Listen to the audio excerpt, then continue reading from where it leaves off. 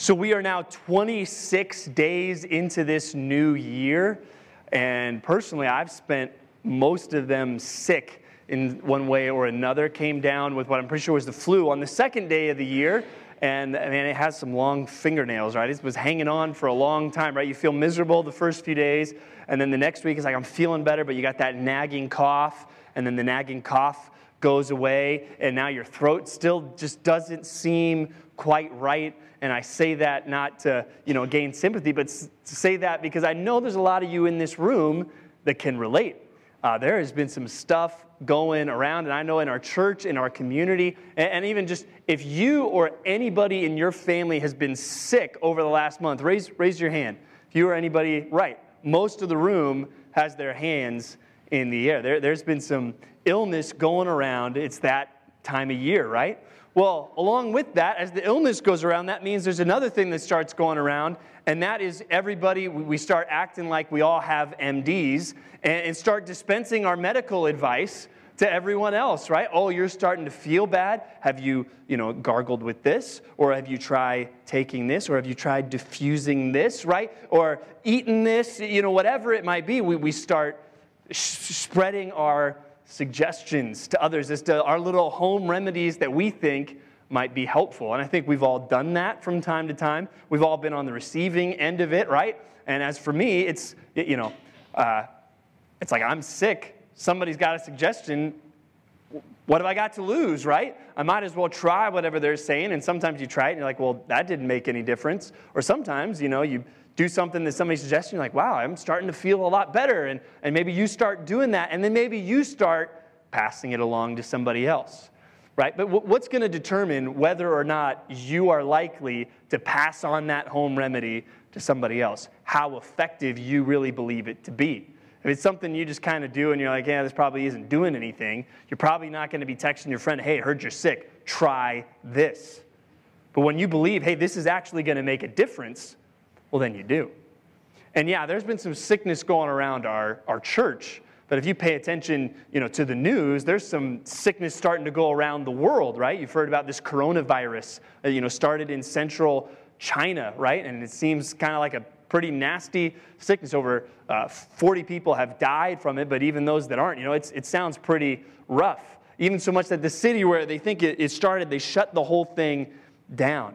Now, imagine trying to lock down New York City, right? 8 million people, airports closed, subways closed, we're shutting it down, right? That seems like a huge undertaking to us, right? This city in China, Wuhan, it has 11 million people, right? Even more people than New York City does, and they're shutting this down because they feel like this virus is such a big deal and so potentially harmful. Well, let's say you're doing some, chemistry and science in your spare time, right? And you're at home today and you're like, hey, I heard of that thing and I came up with the antibiotic. It's sitting in my freezer at home. I'm going to guess you're not going to sit on that, right? I'm going to guess you're just going to start making some phone calls saying, hey, yeah, the coronavirus, I came up with the cure. I came up with a pill. You start taking this within 24 hours, you'll be good as new again, right? You would start telling that to anybody who would listen, right? And as you can see, we're not going to be talking about home remedies and illness this morning. We're talking about Jesus Christ. And particularly, we're talking about how we as Christians, we want to pass on the word about Jesus Christ to others. But really, what's going to determine if we do that or not? It's going to come down to how effective do you think Jesus is? Is Jesus something you kind of try sometimes and I don't know if it really does anything? Or is it something you think, hey, it's helped me, it might help somebody else? Or is it what you think, this is the cure. This is the answer, and the world needs to know about it. What do you really think about Jesus? And we're going to see Jesus and who he really is this morning from John chapter 1. So please take your Bibles and open up to John chapter 1. And today we're going to be looking at verses 29 through 42. John 1, 29 to 42. And what we're going to see, last week we talked about John the Baptist, and today John's going to kind of pass the baton, right? He's going to start pointing people to Jesus, and we're going to see the story shift from John the Baptist and what he's saying to Jesus and his disciples. But follow along, I'll just read the whole passage for us, and then we'll look at it together. Starting in verse 29, John 1:29, it says, "The next day, he," that's John the Baptist, "saw Jesus coming toward him and said, 'Behold, the Lamb of God who takes away the sin of the world. This is he of whom I said, after me comes a man who ranks before me because he was before me. I myself did not know him, but for this purpose I came baptizing with water that he might be revealed to Israel.' And John bore witness, 'I saw the Spirit descend from heaven like a dove, and it remained on him. I myself did not know him, but he who sent me to baptize with water said to me, He on whom you see the Spirit descend and remain, this is he who baptizes with the Holy Spirit. And I have seen and have borne witness that this is the Son of God.' The next day, again, John was standing with two of his disciples, and he looked at Jesus as he walked by and said, 'Behold, the Lamb of God.' The two disciples heard him say this, and they followed Jesus. Jesus turned and saw them following and said to them, 'What are you seeking?' And they said to him, 'Rabbi,' which means teacher, 'where are you staying?' And he said to them, 'Come, and you will see.'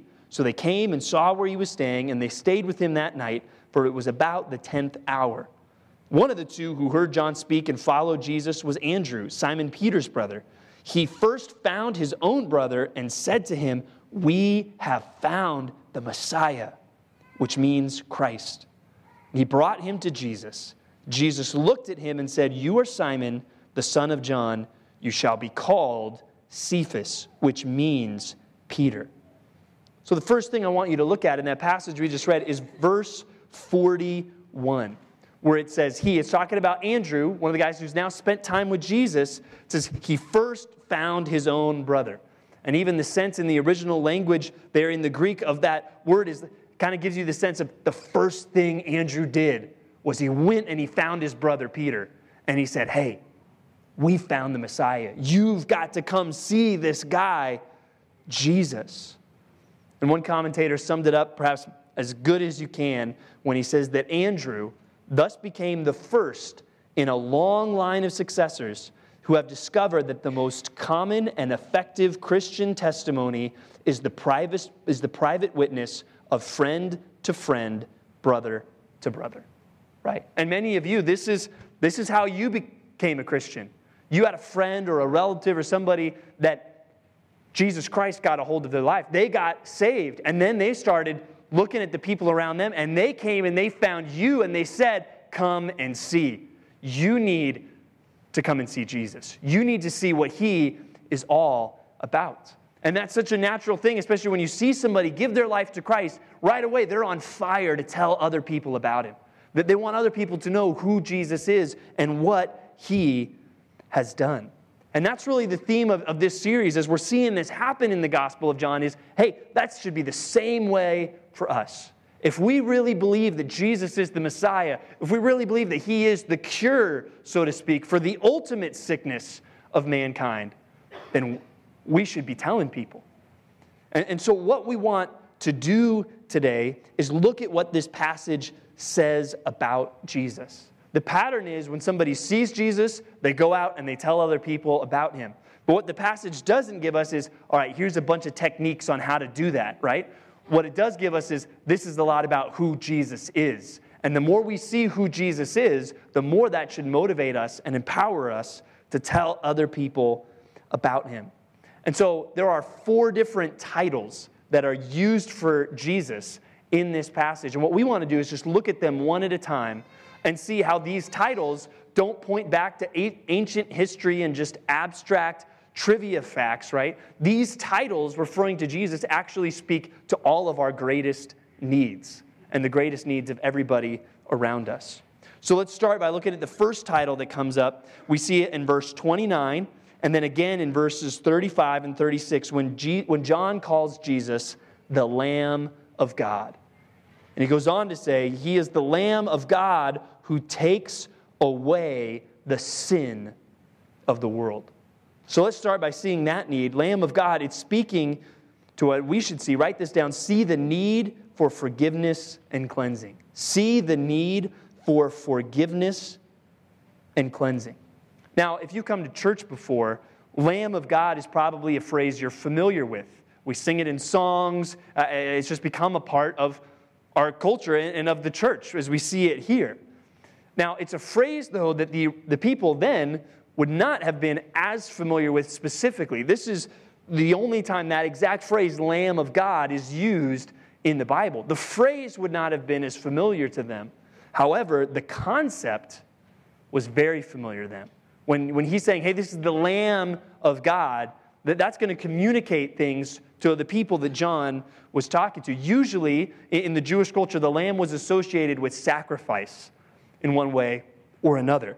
I mean, and it goes all the way back to the earliest parts of Scripture, like Genesis chapter 22, which tells the famous story of when God tests Abraham. Do you remember that?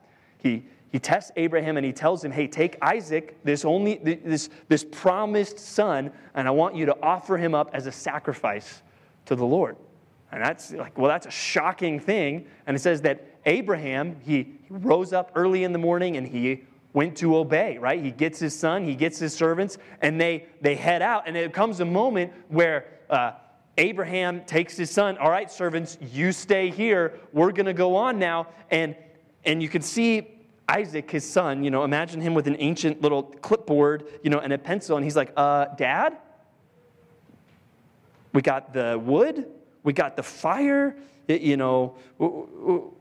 where's the sacrifice, right? We got the knife. I mean, where's the sacrifice? And I mean, like even, especially dads in the room, you kind of get choked up at that point, like thinking about that part of the passage. And what Abraham says to his son is, hey, son, God will provide a lamb. God will provide the lamb for the sacrifice. And ultimately, it ends up being a ram, but as Abraham is ready to do what God had told him to do, God says, stop, and there's a ram that's caught in the bushes. And that becomes the sacrifice that Abraham anticipated when he said, God will provide the lamb. God's going to provide a substitute sacrifice in this situation. Probably the biggest thing that maybe they would have thought of with a lamb refers back to a feast that the Jewish people still celebrate to this day, the Feast of Passover, right? Which goes back to the book of Exodus. We all remember the 10 plagues, even if you remember the Charlton Heston version, right? You remember the 10 plagues and these amazing things that God does. And remember the last one, a terrible thing, because Pharaoh will not listen. God says, last plague, I'm going to kill all the firstborn in the land of Egypt.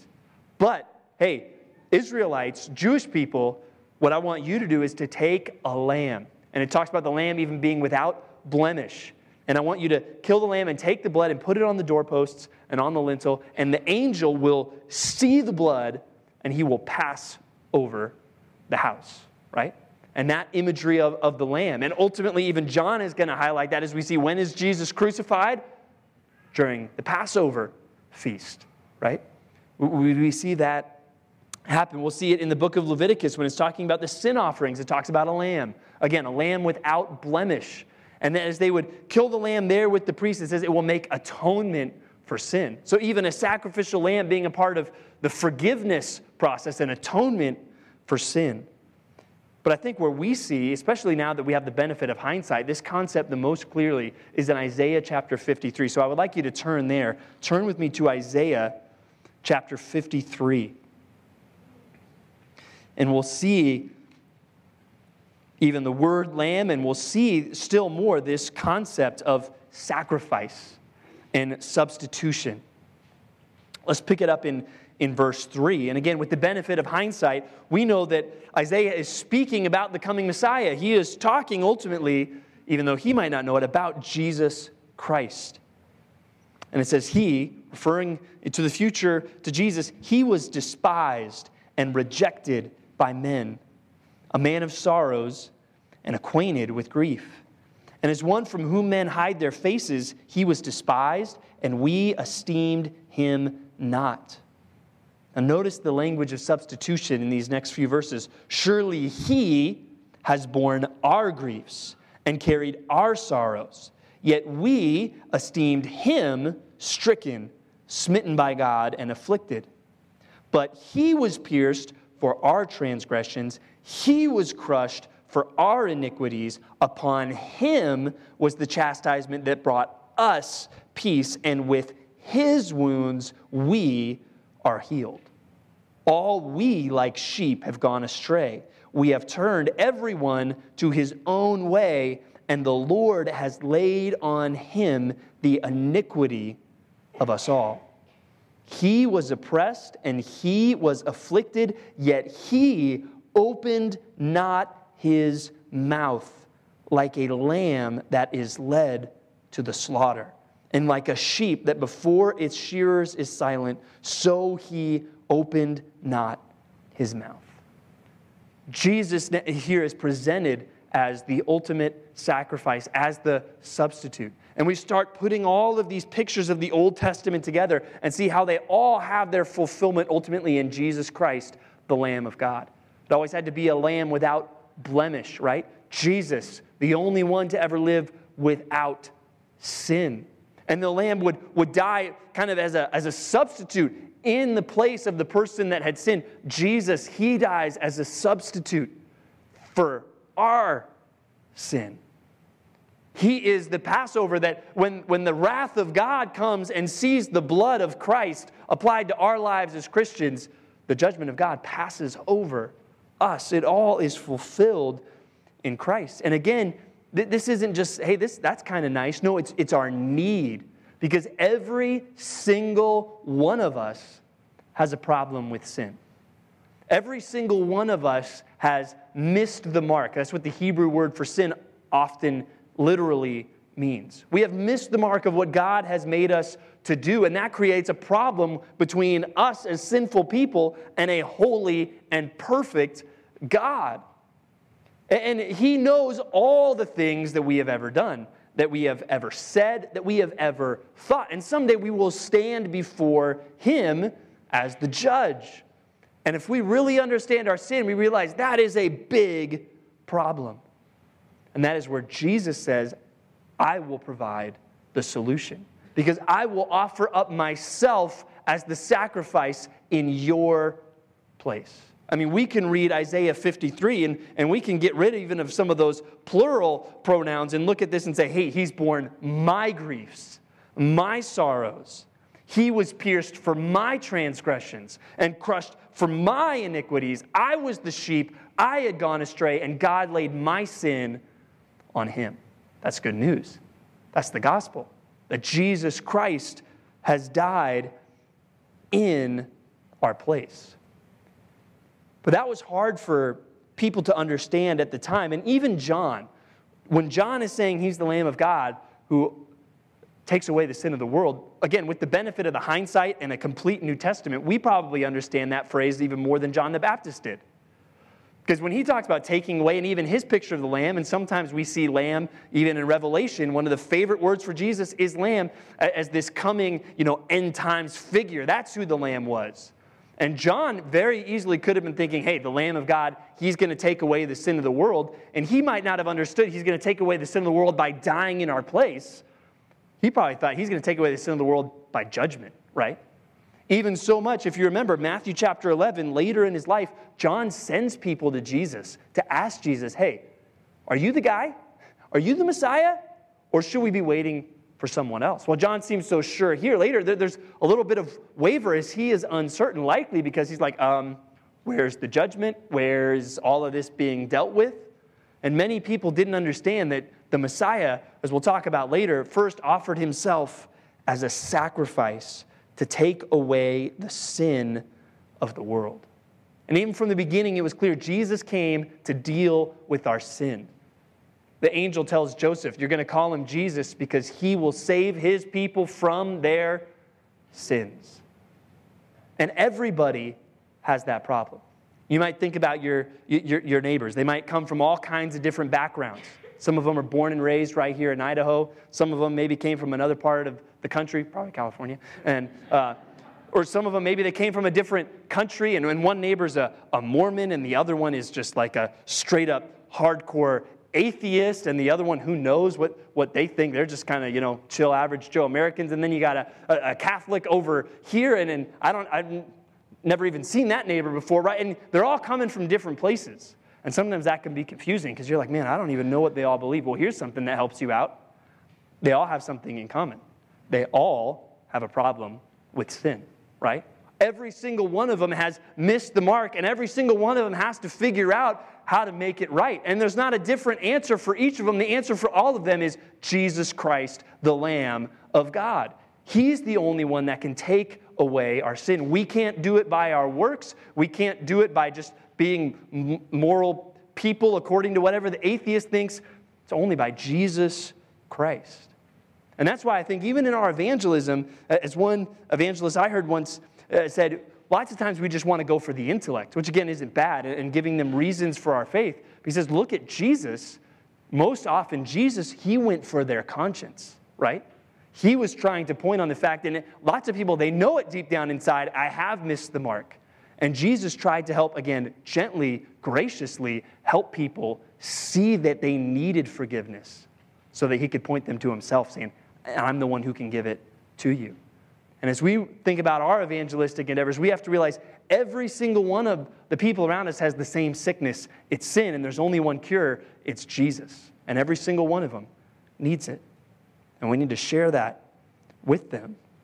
And in many ways, that gives you a leg up in the conversation because it doesn't matter what background they come from. They all have the same problem.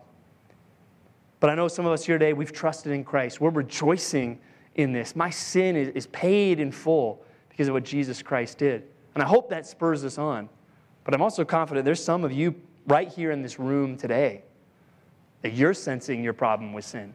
You realize you have guilt. You have shame over sin in your life. There's things that you're like, I hope nobody in this room ever finds out about me. And if they do, I'm out, right? Because I would be embarrassed. And you have to remember, you will stand before God someday, and he knows it all. What are you going to do?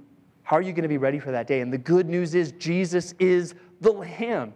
He's the one that can take away your sin completely because he died in your place. And he calls you now to turn from your sin and put your faith in the Lamb of God. He is the Lamb of God. But it's more than about merely just forgiveness. And we see more of that as we move on in the text. So we pick it up in verse 30.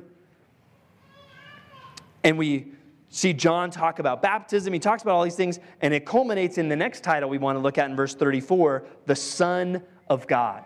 Now, that's a common title. Even look at this, 1 John 20, 31. It's the purpose of why he wrote the book. He says, hey, I wrote these things so that you would believe that Jesus is the Christ, the Son of God, and that by believing you may have life in his name. The Son of God was a messianic title. And we'll talk again more about the Messiah in a little bit. And what we need to see, and what John shows clearly, is that Son of God is a title that doesn't make Jesus less than God, as many people in other religions might say. Son of God actually highlights that Jesus is equal with God. And that's something the people around Jesus, they understood that. That's what made them angry, and that's ultimately why they kill him, because he's making himself equal with God by calling himself the Son of God. But I don't just want us to dig into that title and all the different ways it's used. I want us to look at the context. What leads John to call Jesus the Son of God? Again, picking it up in verse 30, we see a statement of Jesus' deity. After me comes a man who ranks before me because he was before me. Again, John was born before Jesus. John started doing ministry before Jesus. How does that work? Jesus is eternal. Jesus existed before he was born. He existed forever. He was before John, therefore he ranks ahead of John. But then in these next few verses that we read, we kind of pick up on some interesting information that John had been commissioned by God to go prepare the way for this one who is coming. But John basically says, at first, I didn't know who that person was. All I knew is I need to go tell people to repent and make ready the way of the Lord. And that's what he started doing. But then it kind of says, God spoke to him again and said, hey, you're going to see the Spirit descend from heaven like a dove, and you're going to see it remain on someone. When you see that happen, that's the guy. That is the one that you've been talking to people about. And we see that in the other Gospels happen at the baptism of Christ. When John baptizes Jesus, the Spirit descends like a dove, and now John clearly knows this is the guy. I've been telling everybody, get ready. Well, now I know who they were getting ready for. And that's why we start to see him shift to say, hey, this guy right here, he's the Lamb of God. Right here, this guy. He starts pointing out Jesus. Hey, this is the Son of God. And even he starts talking about baptism. And he's saying, I baptize you with water, but hey, somebody's coming that's going to baptize you with the Holy Spirit. Now, again, we have a picture of baptism in our minds, right? We're going to do one together as a church in a couple weeks, right? Where we'll see people get dunked in water. And again, if you have not been baptized since you've put your faith in Christ, that's an important thing God wants you to do.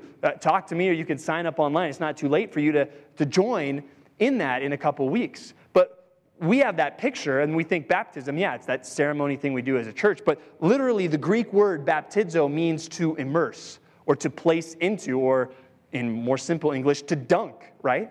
And so he's saying, hey, I'm baptizing you with water. I'm placing you, to get that image of him, dunking people in the Jordan River, right? But he says, the one who's coming, he's going to dunk you into the Holy Spirit.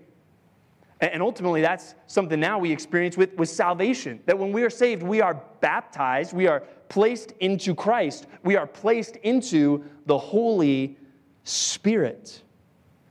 And John's basically saying, hey, I'm telling people to repent, I'm telling them to turn from sin, I'm telling them to get dunked in water, but there's somebody coming after me.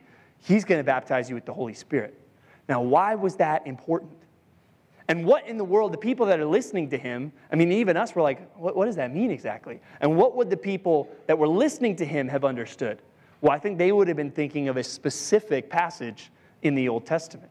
And if you've got your Bibles, turn to Ezekiel chapter 36. Or if you don't know where Ezekiel is, feel free to ask the person next to you, or feel free to just listen along. But Ezekiel is a book that's written in a bad time for the nation of Israel. Most of the nation of Israel has already been carried off into exile. And Jerusalem is about to be totally wiped out and destroyed, and the temple destroyed. And basically you have to ask yourself, up until this point, this whole covenant with God and God giving them his commandments and his laws and the people of Israel following those laws, how's it going? Not good, right? And I mean, that's an understatement, right? Very not good. So not good that they've been sent away now, that the temple is going to be destroyed. It's been that bad. And you kind of have to ask, what's the problem? Well, why is it that they've got the law, but they can't do what it says? And we'll see a little bit of that here. Let's pick it up in verse 24, Ezekiel 36:24. He says, I will take you from the nations and gather you from all the countries and bring you into your own land, right? You're going to return from exile. And I think even to this day, we've seen the nation of Israel put back on the map. But then he says this, I will sprinkle clean water on you, and you shall be clean from all your uncleanness. And from your idols I will cleanse you. We already talked the Lamb of God, cleansing us from sin. But then look at the next verse. And I will give you a new heart, and a new spirit I will put within you. I will remove the heart of stone from your flesh and give you a heart of flesh. And I will put my spirit within you and cause you to walk in my statutes and be careful to obey my rules. It's as if God is saying, hey, part of the problem is you've had the rules, you've had the laws, but you have a heart of flesh, and therefore you haven't been able to do them. But a day's coming when I'm going to give you my spirit. And what my spirit is going to do, it's going to give you the power to obey me and to follow me and to do what I'm saying. Right? John's pointing people to repent, but he's saying, hey, somebody's coming that's actually going to give you the power to do that, to give you the power to live a different life. And so we see Son of God in this connection to the baptism of the Spirit. The need that I want us to see, their point number 2, Son of God, see the need for a new power source. Everybody needs that, because on our own, we're all like the Israelites. Even if we know what God wants us to do, we can't do it because we have a bad heart, and we need a new one that only God can give us through His Spirit. Last year, my family and I, we moved into a new house. And, the moving day was an exciting day for us. And, the realtor calls, says, hey, everything is cleared. You can go pick up your key and start moving into the new house. And we're pumped up. We're excited, right? We're in our old place. We get as much stuff as we can, and we fill up my wife's car as full as it can possibly be. And then we fill up my car, and we're like, all right, the first load of stuff for the new house, let's go. And my wife hops into the car, puts the key in the ignition, turns the key, and nothing happens. I mean, of all moments, when is the time we've been most excited to get in the car and go somewhere in a long time, right? It's that moment that nothing happens. And even somebody from the church had to come help, they had to jump the battery. The car was parked in like an awkward place where it was tough to even get to with the jumper cables, right? So we had to get all that done. And then, I drive my wife's car over there, leave the engine on, unload it, take it straight to Walmart because we need a new battery, right? We need a new power source for the car. That's something kind of that I see in ministry all the time. I see people come to me like, Pastor, my life's a mess, but hey, I'm going to turn it around, right? I'm going to stop doing the bad things. I'm going to start doing the good things. I know I've said that before, but this time I'm for real. Well, we're going to do this, right? And every time I'm listening and I'm concerned because I'm like, it's going to be the same old story, the same old song and dance where you're going to get all this desire. Okay, I'm going to go do the right thing, but you're not because you can't. You need a new heart. And you can't do this by yourself. You need Jesus to give it to you. You need to look to him to give it to you. You need the Holy Spirit in your life. Jesus came not just to forgive your sins, he gave to change you so you live a different life than you did before because now you've got the Holy Spirit living inside of you. And this is what Jesus does. He changes lives. And we see a perfect example of that in our passage in the very last verse. What's up with that whole Simon Peter name thing, right? Well, Jesus, he meets Peter, but what we get is Peter's real name is Simon. He's the son of John. And Jesus says, hey, Simon, now you're going to be called Peter or Cephas. It says there's two different languages, same word, and it means rock. Hey, you're going to be called the rock, right? Now let's review our memory of Peter as a disciple, right? Was he like a rock? Not so much, right? What is he most famous for? Denying Jesus 3 times, right? Not very rock-like, right? Very flaky, right? That's what he seemed like as a disciple, and he was all over the place a lot of the times. Well, okay, but then after Jesus rose again, then he was a new man. Really? After Jesus rises again, Peter's the one that says, hey guys, I'm going fishing, right? I don't know about all this. I'm going back to what I knew before all this started. I'm going fishing, right? But then we see, as we flip from John to the book of Acts, Acts chapter 2, what happens? The Holy Spirit comes. Jesus fulfills that promise of the Holy Spirit, and they are baptized with the Holy Spirit in that moment. Then what do we see Peter become? A rock. And he's preaching, calling people to turn from sin. And the authorities are threatening him. And instead of, oh, no, I'm scared, I'm going to deny Christ, he's standing firm because the Holy Spirit totally changed him as a person. And I want you to remember that. Every time you see Peter in the Bible, that was not his name. That was a nickname given him by Jesus. And Jesus said, hey, I'm going to start calling you that. But basically, then I'm going to give you the Holy Spirit so you start living that. And that's what Jesus can do for every single person in this room. He can change your life. And that's something without him, it's not going to happen. We can't just drum up our own willpower to do it on our own. We need a new power source. And that is Jesus Christ.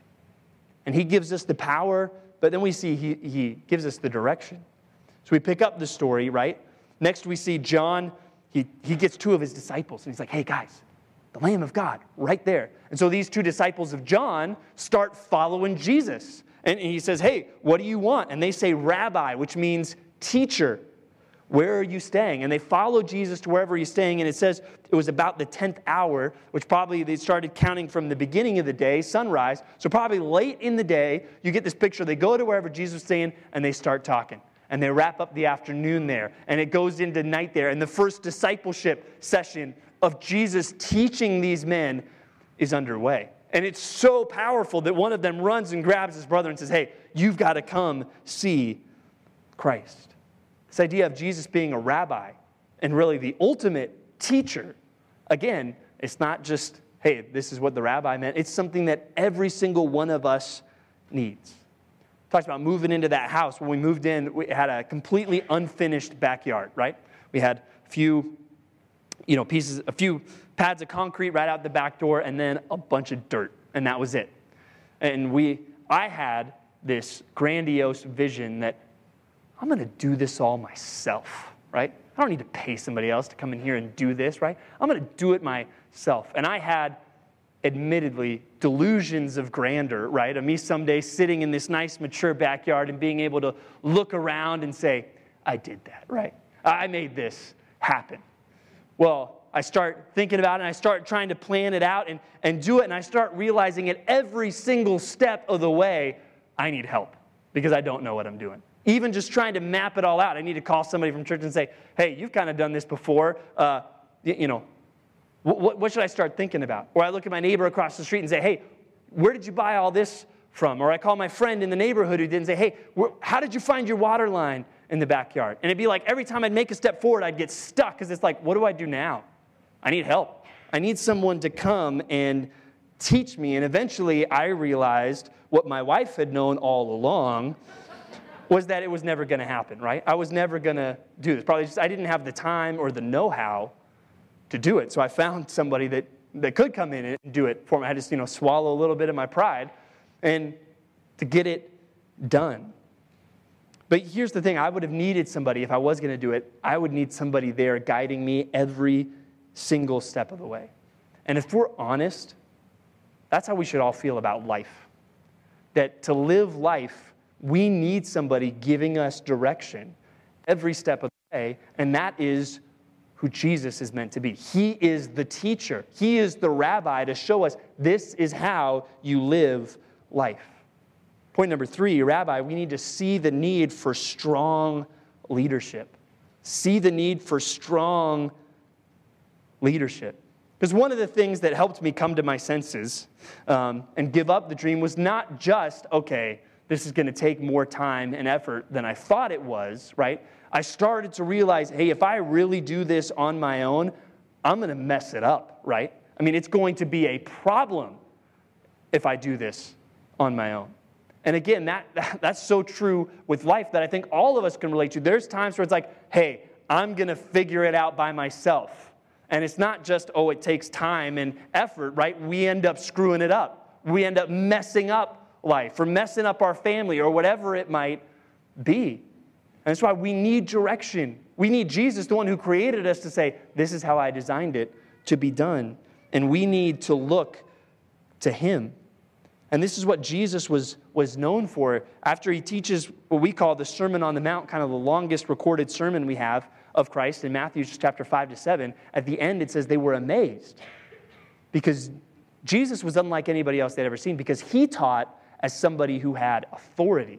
All the rabbis they were used to, you say, well, Rabbi so-and-so says, and Rabbi so-and-so says, and he says, and Jesus came along and started saying, hey, yeah, Moses said, but I say, right? Jesus was claiming this authority that no one else had ever done. And it's an authority we all need. And even for us as Christians, do you lean into this authority every single day, right? That's why Proverbs says that verse, trust in the Lord with all your heart. Do not lean on your own understanding. In all your ways acknowledge him, and he will make your path straight, right? When we go through life thinking, hey, I got this, we're going to mess it up. But when we say, hey, God, you got this, and I'm trusting you, and I'm looking to you for leadership, well, that's the sweet spot of living. It's one of the reasons even why we talk about reading the Bible being a get to and not a got to, right? It's not, oh yeah, what does Jesus want me to do? Oh, what does the Bible say? It's, what does Jesus tell me I should do? Because I need the help, right? We live in a world that is running wild and it's falling apart. We need direction. And Jesus is the teacher that will give it. And when these guys interact with this teacher, Andrew, he's so excited, he goes and he grabs his brother and says, we have found the Messiah.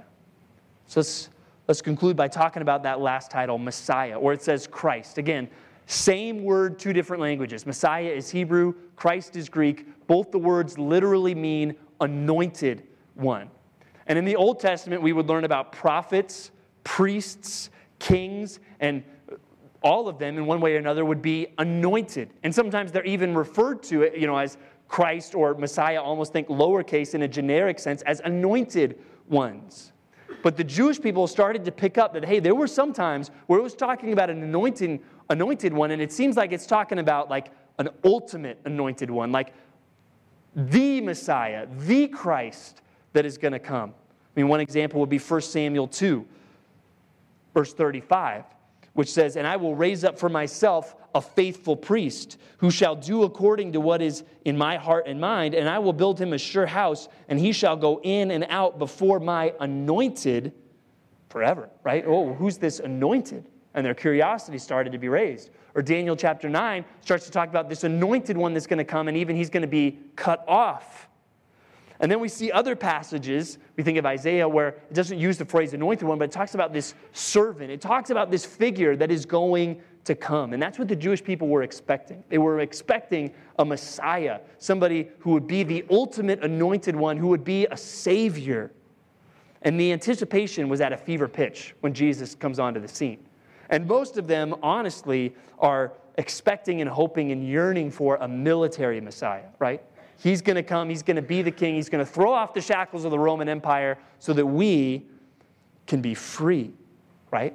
But you have to imagine for Andrew and for the other disciples that sense of excitement. Hey, this guy that we've been waiting for centuries, we found him. He's right here. That sense of fulfilled hope that they must have had. And again, that's a need that we all have. We all need hope in our lives. And we need hope that's based on substance, that's actually going to happen, not hope that's just based on whatever. So point number 4, as we think about the Messiah and what that meant for them and what it still means for us, see the need for real hope. See the need for real hope. One writer said, "Man can live 40 days without food, about 3 days without water, 8 minutes without air, but only for 1 second without hope." And again, real hope, something that has substance to it. And that's what these guys now had. They had a hope that was fulfilled. The Messiah, he's here. We've been waiting, and he's come. And we need that as well. And we need to see that we can have that same hope because we can say, hey, we know the Messiah. He has come. We're sure of that. And as sure as he's come once, he is coming again, is what the Bible teaches. The Messiah, he was the ultimate prophet, priest, and king. The ultimate person that was all three of those things in one person. That was Jesus Christ. But if you remember, the people in the time of Christ, they were focused on the king part. They wanted someone to come and set them free from the Romans. But what did Jesus' first trip to earth really focus on? Not so much the king part, but more the prophet part with his teaching from God, and the priest part, him making a sacrifice for our sins.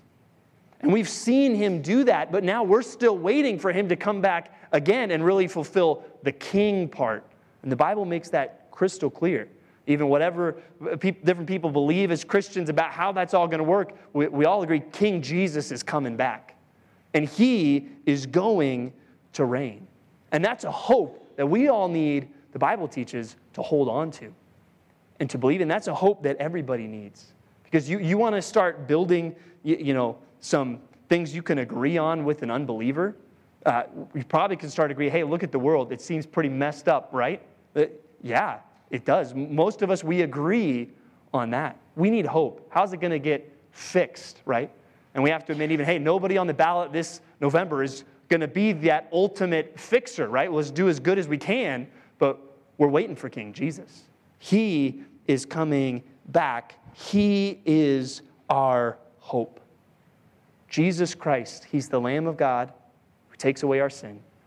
He's the Son of God who gives us the Holy Spirit. He's the teacher who gives us direction. And he's the Messiah that we're still waiting for, the hope that we can hold on to. And again, I want you to see all those titles. It's not just, hey, hope you learned some fun things today. All these titles speak to our biggest needs. And if we really believe that Jesus is the cure, we're going to pass that on. Just like if you had the antibiotic for this coronavirus in your freezer, you'd look for a way to get it to the people that needed it, right? That's what should motivate us. And I still, again, as I'm looking at this room, I bet there's some of you right here in these seats today that you're realizing, I need forgiveness, I need new power, I need direction, and I need hope because I don't have any of it. And I want to point you to Jesus Christ. Today can be the day that you get right with Him. And even just personally, as I think about today, January 26th, it was January 26th, 22 years ago, that God opened my eyes to see who Jesus really was and to give my life to Christ. And I'm praying today that God opens some of your eyes to see who Jesus really is, that He is the answer to your need, and that today would be the day that you follow Jesus Christ. And if that is you, I would encourage you, come talk to me after the service this morning, or find somebody to talk to. Don't leave here today without dealing with that thought. Let's pray together. God, we come to you and we praise you for Jesus Christ. He is the answer to what we need. He is the hope. He is forgiveness. He is new life and power and direction. God, that's why we sing things like, there's none more beautiful and there's none more powerful than Jesus. Lord, may you lift His name high among us. God, I pray that you would open up doors for all of us this week to point other people to Jesus Christ. And as we see a huge influx of people coming into this valley to live here, God, that we would also see a revival of people coming into your kingdom through faith in Jesus Christ. God, let us be a part of that. Open up doors for everybody in this room this week. And God, I do pray for those right here in this room this morning that they need to admit today that they need forgiveness, or they need to admit today that they cannot do this on their own. They need new power that can only come from Christ. God, let today be the day of salvation for them. God, we love Jesus. We worship Him. Thank you for your word, which teaches us about Him, God. And it's in His name that we pray. And all God's people said, amen. Well, may the